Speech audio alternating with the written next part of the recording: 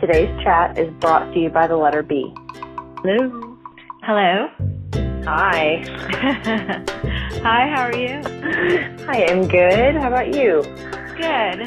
Thanks for joining me today. What is your full name and what you do? My full name is Jill Broussard, and I am a professional commercial photographer. If you had a superpower or alter ego, what would it be? Okay, I was actually looking up superpowers, and I got so locked down in things like turning into water or being able to, time manipulate.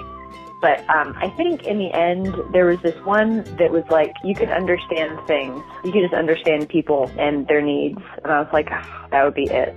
That would be my superpower. To immediately walk into a situation and understand people's needs, what they were wanting, what they were saying, what they were thinking.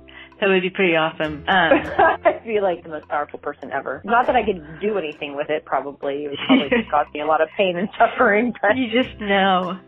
You just know. Yeah, I'm not saying that, I feel that that's what people in the creative community kind of have to have a little bit. But just to kind of instantly know it is just, it's like cumbersome. It's like that Mel Gibson movie, What Women Want. Yes, that's exactly what it is. It'd just be torture. You could also not control who it is that you understood. I know. Things you don't want to know. It's probably it's a terrible, cumbersome gift. Why would I want that? Why would I want that for myself? Maybe I should just go back to wanting to be water or gas. Spoken like a true superhero. I want this gift. I didn't choose it. How would you describe what you do to other people that aren't in the field? Well, the way that I first realized what I wanted to do was that I saw billboards on the side of the highway, and I thought, someone is photographing those billboards. I should be photographing those billboards. And that immediately caused me to think about, well, who would hire people? What's the goal? What companies are behind that? And that's actually what kickstarted the realization that I wanted to do commercial photography as opposed to, say, wedding photography or, something else like that. So I shoot billboards. I shoot magazine articles, magazine pictures. I shoot advertisements. How old were you when you thought that? Were you? I was in my 20s. I was in college and I was a journalism major, and I started taking these upper level photography classes, and just kind of for fun because I had some room in my schedule, and I was like, oh my gosh, I love this. It was back in the dark room, and so I was in the dark, fiddling around with the spools and the film and all the liquids and hanging all the little papers and whatnot. I just fell in love with it. Quiet, peaceful thing that I didn't need anybody else to help me with, and I didn't have to be vulnerable. I could just sort of keep to myself, and so that's how I got into it. And then I didn't know what kind of photography I wanted to do because that only gets you so far. And then I came across the billboards, and I realized that was it. And so you've been doing it since college, or since you graduated? Just jumped right into it. Yeah, I did. Well, I worked at Starbucks for a lot of years because I couldn't figure out how to get into it. I just thought, I want to shoot those billboards, but I don't know what that means. I don't know who to talk to. And it wasn't until somebody that I worked with said, let me introduce you to this person. And I talked to that person, and he told me who to talk to and what to do. And then that's what kickstarted my career. But I worked at Starbucks for several years just trying to make sure I could pay the bills while I figured it out. How many years was that ago? That was when I was 23, so it's been about 11 years. Do you think that photography programs are doing a better job now of kind of letting their students know that there is this opportunity? I think so. I think also with Photoshop and with Instagram and with all of the social medias and the outlets, we barely had Facebook when I was in school. We still had AOL. People were still doing dial-up AOL. They were chatting in chat rooms and stuff like that. And so, it was really an archaic type of communication. So people didn't know what other people were doing. And now that everybody knows what everybody's doing, I think it makes a lot more sense that, kids know what to do. They're already manipulating their own photos, let alone photos for companies. And I just think there's so much more out there. So yeah, I think, had I been born, 10 years later, I might have known faster what I wanted to do or had more tools. But also I was in a journalism program, and that was not like one of those programs that really teaches you how to go out and be a commercial photographer. Mine was go photograph a building or an inanimate object, or, I could have gone to maybe Iraq with the kind of photography I was doing. Mm-hmm. So in the journalism program, you were still learning photography, but they weren't equipping you about the business aspect of it? Oh, no, not at all. It was never like, there wasn't even a question about it. It was just primarily learning how to take pictures and how to compose. And then how to, like, I remember one day we did slides, like we shot on slide film, and then we learned how to mount them and look at them in cork. Like, so it was just super archaic. And I didn't understand anything about the business of photography, about the marketing of photography, about how it worked in with advertising. I mean, there's so many ways we could go back and change that. But I just don't even know if my school even offered a commercial photography path. I mean, there's so many things that I could tell them to do, but, you know, it's just not even on their radar, I don't think. So a lot of the kids now have the tools that you didn't have. Yeah. Do you think that poses any particular challenge, or do you think that's actually more of an opportunity? I think, and one of the biggest difficulties is that there are so many hacks out there now. Like, there's so many kids that can get into it without sort of understanding the business aspect, and I think that it's hard for people who've been spending their life working on becoming professional and what that actually looks like to be professional. I think that it's difficult because every kid has the tools, and they're so intuitive because they've grown up with computers in a way that we didn't, that it's like there's so many opportunities, but then I don't know how many of those people can actually become professional. And maybe maybe the definition of professional is changing, because all they have to do is shoot something, and then somebody else manipulates the image, and then somebody else, you know, does so much stuff that you kind of maybe that's where it's going. So I guess it's just things are changing, and I think that there are a ton of opportunities, and that's scary for like kind of the older photographers, and I say myself to include the older photographers that have been around, that have had to sort of pound the pavement. And I think with Instagram, you can kind of become an overnight success. And if you have good marketing and you know how to Google code all your words and, you know, like get everything, you know, so that things keep getting pinged and hit, and, you know, I'm making myself sound like an idiot as I'm like floundering for technologically savvy words to explain how fast people can network themselves, you know? I mean, I've struggled for years to figure out how to network myself in, and it's only been like persistence and hard work. And I think kids are doing that in college now, and so they're coming out with way more experience and way more opportunity and way more knowledge. So I think it's awesome for them. I think it's scary for me, but it's awesome for them. How would you then describe what you do to somebody outside of this field, taking that into account? Like, you know, if somebody said, you know, came up to you and like I don't know, if somebody came up to you tonight and said, hey, what do you do? And you said, yeah, I'm a commercial photographer. But then somebody else mentioned, you know, yeah, my kids in college, they do photography, or they do the same thing. They do the same thing. And, you know, let's say you weren't drinking champagne, you were drinking hard tequila. So so I'm really letting it all out. So you're a little pissed off. How would you, knowing that this person may not be somebody that could be like a potential client. Just hot seconds. How would you describe what you do so that they understand like what hiring a professional photographer? How would you describe it? Oh gosh, that's a good one. Basically, I would just say, you know, to differentiate myself from somebody who's in college who maybe knows photography or knows Photoshop, that it has to do with being able to pull together a team of people. I work in complex groups of people, and I produce high quality work, and I work in studio and work on location. I work all over the place, and I have a number of professionals that I lock together with in terms of stylists and producers and creatives and, you know, high-end retouching. And so I think it's the level of quality that I can provide, and the level of I can be anywhere doing anything, whereas like some kid in college might only be able to, like, they know how to, you know, do some photography in their hometown or their college, and maybe they have access to lights at school, but, you know, I've got a whole network and a whole team and a professional service that I provide. And I guess I would say, if it really came down to it, I would just, you know, mention some name brands that I work with, and that would sort of set the bar a little bit higher. So I think it has to do with the professional service, like the thorough professional service that I provide, versus just being good with lights or just being good with the camera. But I bring a whole network to the table and 10 years of experience. So maybe that's how I would say it. That's kind of a difficult one, because I try not to talk about it in public, because I do get a little riled up, you know, and people also don't understand, and also I just don't like to talk about myself that much. So I keep all that under wraps. Yeah. I mean, I think what photography is facing and what creative designers and illustrators are also facing is, with all these tools out there, it is making creativity, or at least the tools, kind of a bit of a commodity. And so it's almost, you worked at Starbucks. It's like there's a difference between going to 7-Eleven and grabbing a coffee yourself and then going to Starbucks and getting a chai latte, right? You can go get a low-rent version of a cup of coffee, but if you go to Starbucks, it's the experience. It's kind of like you go in there because you have already the peace of mind and confidence that this is going to be a good cup of coffee and that you're going to enjoy being there and get in and get out.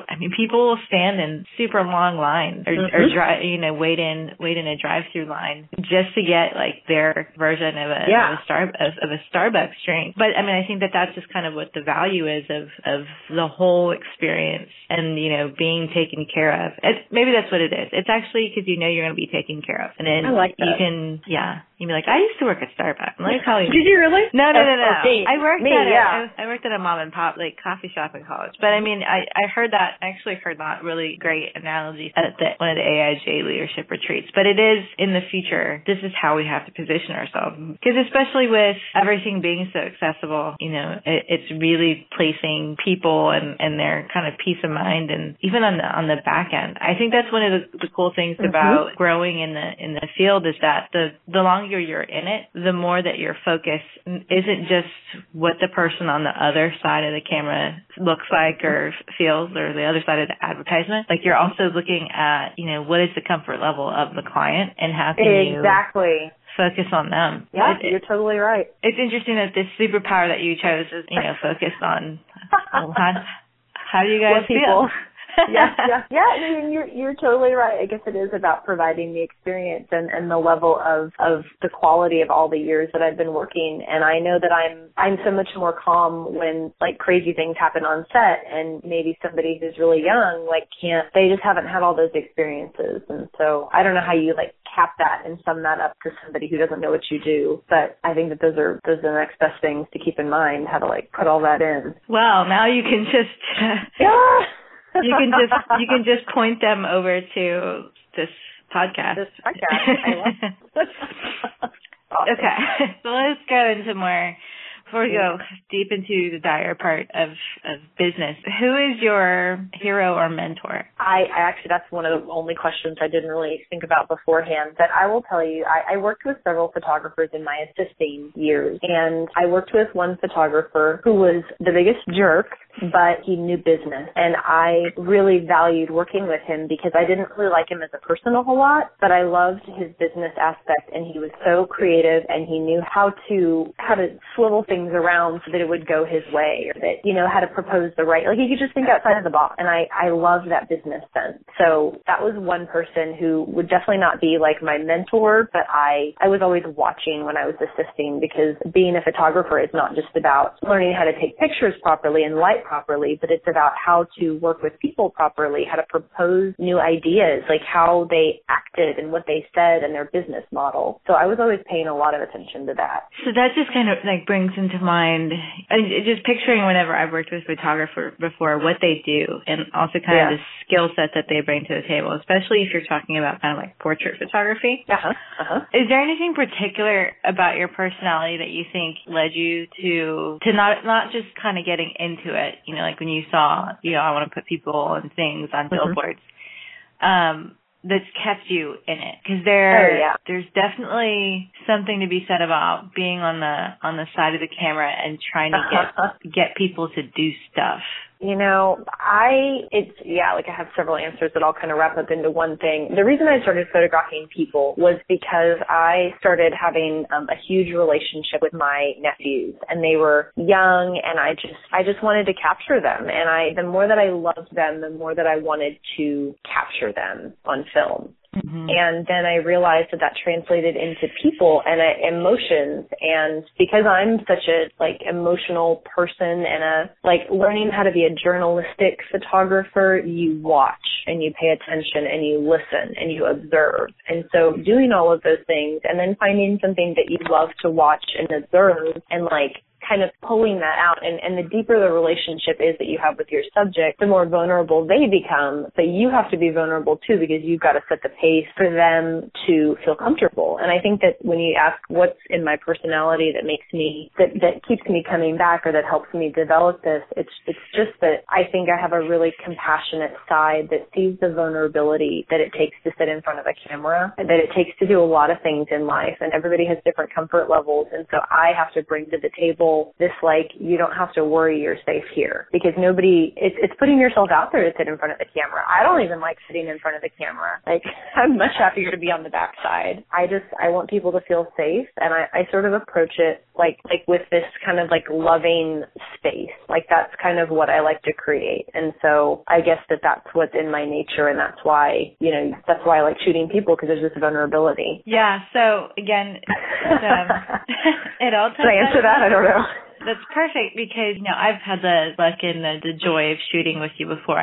You do allow people to be comfortable in front of the camera, and that's not an easy thing to do. Like making kids turn out a good picture, that's not as hard. But when it's like a 60-year-old C-suite dude who he's powerful, but he does not think he's attractive, and I've seen you make somebody that just comes in kind of with I'll just take my picture, And now I know I am too. The slightly less happy faces we've had to deal with. How intimidating is that? It's pretty intimidating, especially when you've got a whole team of people that are watching you and watching how you handle it. It's very scary, and I think that I just have to take it all in stride, and you have to sort of peel back the layers, and it's not a charisma, but it's definitely an optimism, and it's that's cool, like, we'll get there. It doesn't have to be perfect after the gate. You have to work at it with somebody, and the first picture is not going to be good. And that's why, when we shoot, I say, I'm just testing for light, just to get them comfortable with, with the flashing. Like, half of it is just getting them comfortable and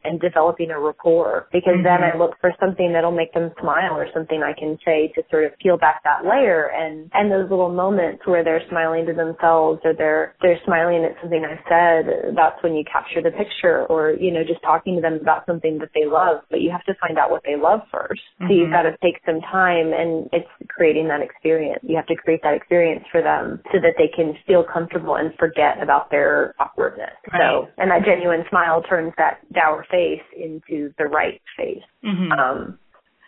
So what do you do for inspiration? This morning when I was preparing for this interview, I the way that my home desk sits, the sunlight, when it's coming up, it comes up right through the window, but it's not like straight on. It's like at an angle, so it comes through in this really thick slice of bright sunlight, and it's kind of glowy, and I've got these great diffused curtains that make the light just really soft, and it's like a beautiful moment. And as a photographer, I'm always looking at light and how light reflects onto things, and the spots and the shadows. And I think I think about my trade, would I want to implement that lighting somewhere? How would I do that? But in these other more general moments, it's just sort of taking in a space, and it's taking in the way the sun hits my face, and it's just taking a breath. And so I guess inspiration happens everywhere. One of my favorite things is this new house that I live in. The sun, when the sun sets, it does the same thing, but it comes in through the front door, and it creates this golden glow. And the way that the door is shaped, it's like this little hobbit round-topped door. Mm-hmm. And the light just comes in, and it's this golden light, and the door is bright red, so it's like this red, fiery glow, and it's just beautiful. And it has nothing to do with being a photographer. It just has everything to do with what I'm seeing and what I'm hearing. And I think it's just being grateful in those small moments is what's inspiring to me. That's what gives me the strength to be grateful about everything in my life. Taking a walk in nature, looking at the leaves falling, listening to some good music, and feeling. Feeling is what inspires me. So I guess all those things wrapped up. It's kind of experiencing the whole... appreciating the whole room. Do you not think that because you're a photographer and you have an eye to see these things, kind of when you're composing a picture, you look at what's in front of you and you're like, nope, take that out, put this in. You know what I mean? Yes, absolutely. What's going to be distracting because of the experience. Do you think that helps you appreciate the room or wherever you're in a little bit more? Well, yes. Yes, I do. Or is it like a Terminator eye and you're like, no, it's pretty. And now it's beautiful. Yes, I think that being a photographer has enhanced my ability to notice things, but I also think that that's what drew me into photography. So is it the chicken or the egg? And I think about how I am with music, and I always wonder about people's relation to music because, I spend a lot of time feeling, and I do that with music. So it's like if I was in music, maybe you would ask me the same question. Will just being a musician enhance your ability to embrace and appreciate music? Well, I'm not a musician, but I appreciate and embrace music, and that helps me feel, and that helps me create, and that sets the tone and sets the pace. So I don't know if I appreciate light more than I appreciate music. Maybe it's just the intricate package of what I'm made of. Well, I mean, at the end of the day, it doesn't matter. It's really the fact that you appreciate it. That I have it. I mean, I think that that's even part of the value too. Like if somebody could see what a photographer sees, like a professional photographer, and seeing, what the possibility is that you bring to the room, and like what somebody who writes will bring into the room. It's just that kind of, it's that honed, it's that skill. It's like your knife is sharper, I love it. So do you have any advice then that you'd give to somebody who wants to do what you do and do it to the level of kind of easy sophistication that you do? Yeah. Mastery is not without hard work. And the advice that I give to everybody is to keep asking questions and be open. Like, don't get so caught up. And I think that's one of my problems sometimes, because I ask so many questions that I get conflicting answers. And then sometimes I actually don't even know what to do with all of the information I receive, because I'm so open to it that I'm like, oh, well, why don't I try this? And I have to really like take some time and get back into, hone back to what I know and take a few things, but not take everything. And so, but I think largely people just have to be open, and you have to keep trying, and you have to be, and this is getting into the qualities of a photographer, or the qualities of myself that make me good at my job. It's that I'm persistent, and I just keep showing up. And in life, I just keep showing up, and I just keep asking, and I just keep trying to remain optimistic and look at every opportunity as exactly that, an opportunity. Mm-hmm. And, it's a mindset. And I guess I have the eye, and I don't know what to say about that, because I was either born with it, or I developed it along the way, or I wanted it badly enough that I figured it out. That the composition stuff usually has always come really easy to me. I mean, that's the least of the problem. It's the technical and, the business side that's the hard part. And so it's just showing up to learn the rest. And I guess it's having that innate creative talent and, to start with. So creative usually described as being risk takers. And I've seen a picture of you sitting kind of half out of a windowsill to take a picture. I've been in so many bizarre places as a photographer. It's like I've been on so many ladders, 30 feet up in the air. I've been hanging out of so many windows. And all that I can say is that as a photographer, you want to be wherever you can't. Can I just move this wall? Oh, can I just get up into the sky? What if I shoot through this window? It's the most bizarre thing ever. So what is the biggest risk you've taken?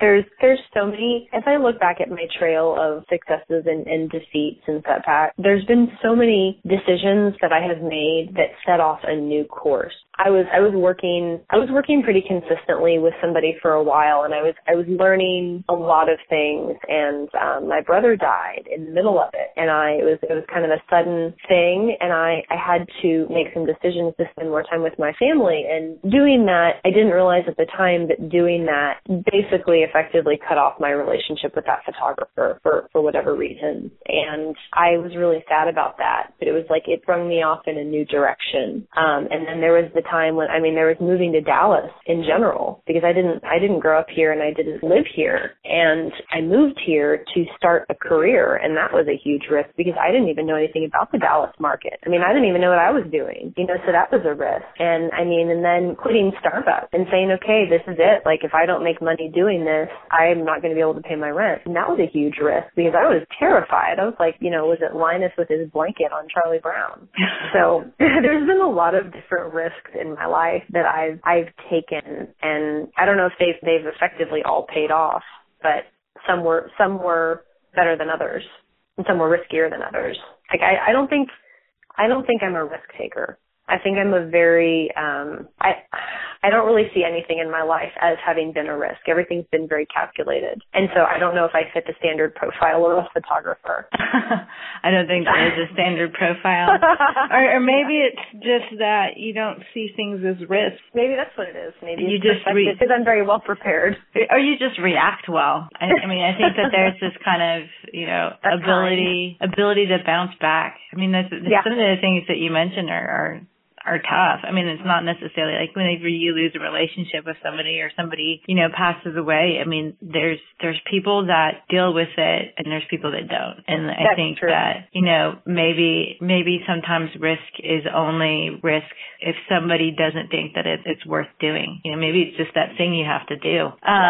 So you didn't know anything about Dallas before you moved here? Yeah, that's correct. Okay. So that's just kind of, we just eased into the Dallas part of the conversation. Yes, do you like that? I like that. So why did you stay? Because, so let me set it up for you. So I grew up in San Francisco, and I went to college in Texas. I have family here, so that's why I ended up in Texas. And then I was dating somebody that out of college that wanted to move to Dallas. And I wasn't ready to move back to California, and I wasn't ready to stay in my college town, and I had to move somewhere. And Dallas seemed like a reasonable, safe jump. Now there's that whole safety thing again. I had my little Starbucks job, I could transfer. It was Dallas's metropolitan city. And then as I just got into it, and I just started making phone calls and kind of figured it out. And then once I had started building a web and a level of comfortability, then it became harder and harder to think about leaving. Mm-hmm. And I guess I put down roots, and maybe that's part of why I feel like I can take risks, because I put down roots and I have all the hope in the world. And then it just makes it hard to leave something that you've fought for and that you've accomplished. It makes it hard to turn away, when you have pride in something. Mm-hmm. And I guess that's the way I looked at Dallas, was that Dallas was my big success story. The fact that I was able to build something out of nothing, it made me feel really proud. And Dallas kind of became mine, even though I didn't really want it. It's like the abandoned puppy that shows up at your door. You're like, I don't really want this. I already have puppies. I don't need another puppy. But then you take it in, and then you're like, oh, but now you're mine. And you're kind of ugly, but I love you. So Dallas is the ugly puppy. It's cool. Kind of. It kind of is. It kind of is. But the thing is that puppy becomes the loyal one, and that becomes the one that you get worried about when it's losing a teeth, or it just somehow becomes yours. And I think that's my eternal optimism about a thing and the persistence of a thing. So what's your favorite part of this puppy? People are friendly. People are friendly, and it's a forgiving place to live, because you can do so many things, and there's so many opportunities, and it's the simple things. There's a lot of different parts of the puppy, I guess, because I feel like there's a lot of opportunity. Maybe that's what it is. I feel like there's so much capacity. It's like an untapped resource, like a volcano that hasn't blown yet, but it's boiling and boiling, Mm-hmm. And I guess that there's just a lot of excitement when a thing has yet to be developed, because you get to be on the inside track. You get to be part of what makes something cool, as opposed to showing up and it's already cool. Mm-hmm. You mentioned the hospitality, right? People here mm-hmm. it's almost this laid back, really nice, and they're always willing to kind of bend over backwards for people that they're not even close to. And I think that, just from the conversations that I have, that can be kind of help define I wouldn't even say it's Southern hospitality, because Dallas hospitality is very different from Southern hospitality. There's a transparency that's part of it. There's this asshole chef said that Southern hospitality is rooted in Dallas people being unable to face confrontation. Like, they won't tell you to your face what they think. Do you believe that? Like, do you think that that's why people are nice? I don't think that's why people are nice. I do think that people don't like conflict. And I think that as on the subject of conflict, I think we've just gotten to a place in society where people don't want to burn bridges because they never know when they're going to have to be like back in that same loop asking the same question again. But people just sort of don't give you the real answer. Mm-hmm. Like, somebody would never say to me, my favorite thing that I hear these days is somebody is going in a different direction. Like, just tell me, was my work not good enough? Was it not strong enough? Did I not have enough experience? Did you have a prior relationship with the other photographer that I was bidding against? Mm-hmm. Like, people will never give you the real reason, and I would prefer to know the real reason, because then I could get better at it, or I could relax knowing that there was never a chance in the world I was gonna break that. Mm-hmm. And it's like, it's the most frustrating and most vague answer you could give me. Like, just don't spare my feelings. I would just rather know the truth. Well, yeah, especially when you're talking about business.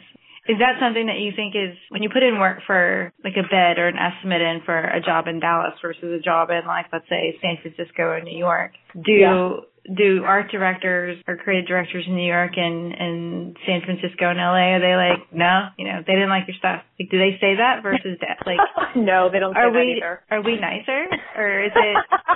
Actually, I think we are nicer, because I think that they just wouldn't say anything. A lot of the other cities, they just won't say anything. Like, they just never respond, to inquiries. Like, what happened to that bid? Did that bid just go away? Like, what's going on? Do they just, they just don't respond. And at least in Dallas, people will say, oh, they went in a different direction.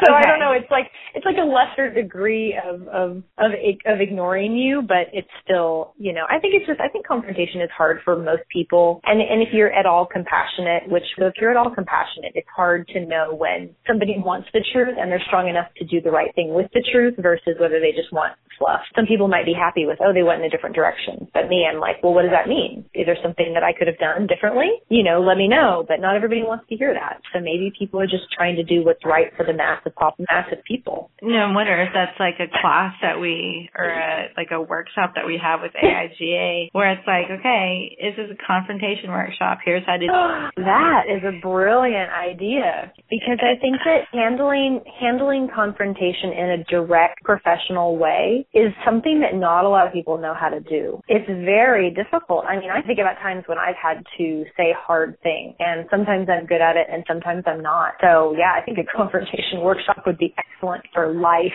It's the people that we're talking about, specifically in the creativity.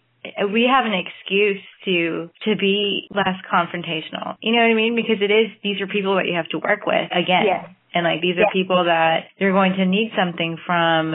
It is, really important to know, one, give them feedback, because they're not going to get better until you give them that information. But then at the same time, you have to be very tactful. I don't know. I think that there's definitely, something to be said about people that can break news and say something that's helping you, that helps you improve yourself without, like, you being like, what a dick, Yeah, exactly. So I think that would be great.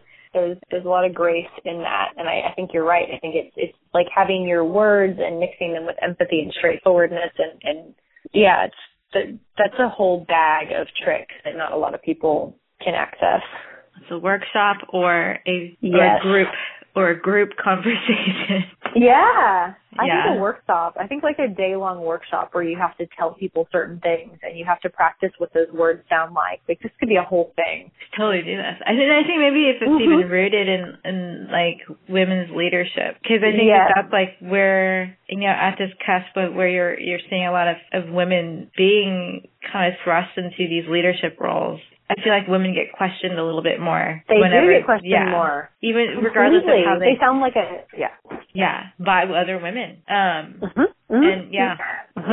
Well, yeah. Have you ever had a woman tell you that you're being too straightforward, or like that you sound rude, or that you sound, and it's like, well, am I just being straightforward, or or am I being rude, or am I being honest? Yeah. And where is that? Because I think that women don't even know, and I think men certainly don't know. Yeah. It's that whole assertiveness and. Yeah. And I mean, I think, whenever anybody has said it to me, I'm like, my dad told me to talk like this. Yeah. Ask what you want. Because if you do anything with like there's this thing that I learned in linguistics, in certain cultures, the way that they have countered, kind of like the history of their conversations, or just kind of like because of, things that have happened in the culture, part of the way that they speak can kind of point to those times in history. So like, I don't know if it's Australia or Scotland, where they said that like the end of the sentence always rises. So it almost sounds more like a question. Sounds like a question. And it's like, it's because, I don't know if it was because of how wherever was founded, but it's just like, there's this kind of like, is everything okay? Like every statement almost becomes softer by making it rise at the end, versus being just like, you have people that kind of like talk very bulldog, this is it. This is, definitive. Interpret this as you will. What does tomorrow look like? Tomorrow looks like another day. This is probably another key into my personality. The more things change, the more things stay the same. And tomorrow will be another day of doing the same things and doing them a little bit differently, enjoying that sunburst in the morning, making that good cup of coffee and feeling what it feels to be grateful, and then feeling what it feels to be diligent and disciplined, and accepting the imperfections. And maybe this is the day that the call comes that I get that job I've been wanting. And maybe this is the day that I just get an appointment to see somebody I've been trying to see. And maybe this is the day that I get turned down for a bid that I put in. And you never know. It's like a day of endless possibilities. And so every day is hopeful. And so tomorrow, I guess, is just another day of putting in the good fight and being optimistic. And maybe it's a day of shooting, or maybe it's a day of retouching, or maybe it's a day of hiking, or maybe it's a day of drawing. So it's just like more of the same. And some days there's a good groove, and some days there's a disconnected groove. But, it's just persistence. Another day of persistence and hope. So what is the last item on your bucket list? Taking my nephew, who is now 14, to Iceland. To Iceland? We talked about that when he was 10, and we like to talk about where we're going to go and where we're going to travel, and it's like not the most important item on my bucket list, but it's like one of those items that if I get that checked off, it's going to be like, yeah, that was a long time coming. So we're hitting the home stretch, and the last part is the quick fire. So what's your favorite font? Optima is my favorite font. Favorite word? Oh, phooey. I had this one. Favorite word. Oh, the only word that I'll take to the grave with me is the one that's tattooed on my back. And that word is aletheia, and that word means a revealed truth. Nice. So kind of like the superpower, and you just kind of know. Yes, there it is. It is. That is truth. Nice. Oddly consistent, right? Oh my gosh, it's so great. Favorite color? Purple. Favorite quote? The one that is tacked to my wall, which says, "Discipline is the cornerstone of freedom, not the opposite."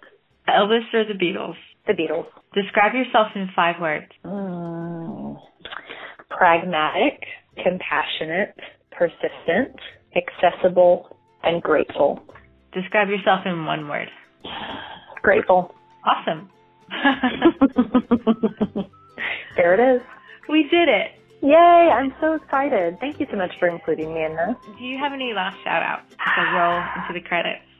Yeah, there's one, I do want to say there's one photographer that I've worked with so much, and he has taught me the value of compassion and teamwork and grace. And I think that I would be remiss if I didn't say that was something, that was another one of my mentors, that I just learning the skill set of compassion and grace in the business has been such a valuable, like, moral compass for me, to realize you can do business with ethics. Like, we haven't really touched on ethics, and I feel very strongly that that's something that's got to be so important. And so I just would be remiss if I didn't mention that as part of my skill set that I'm developing, and having that integrity. Also, anyway, that's it. That's my last shout out to integrity. Go integrity! The interview you just heard is bookended by the track Blue Jay from the album Feathers by Blue Dot Sessions, which I borrowed from freemusicarchive.org and used under the Creative Commons Attribution Non-Commercial License. Thank you for listening to The Dallas Type. I'm Frances Liliana. And remember, as the late, great Tom Landry said, the quality of a man's life is in direct proportion to his commitment to excellence.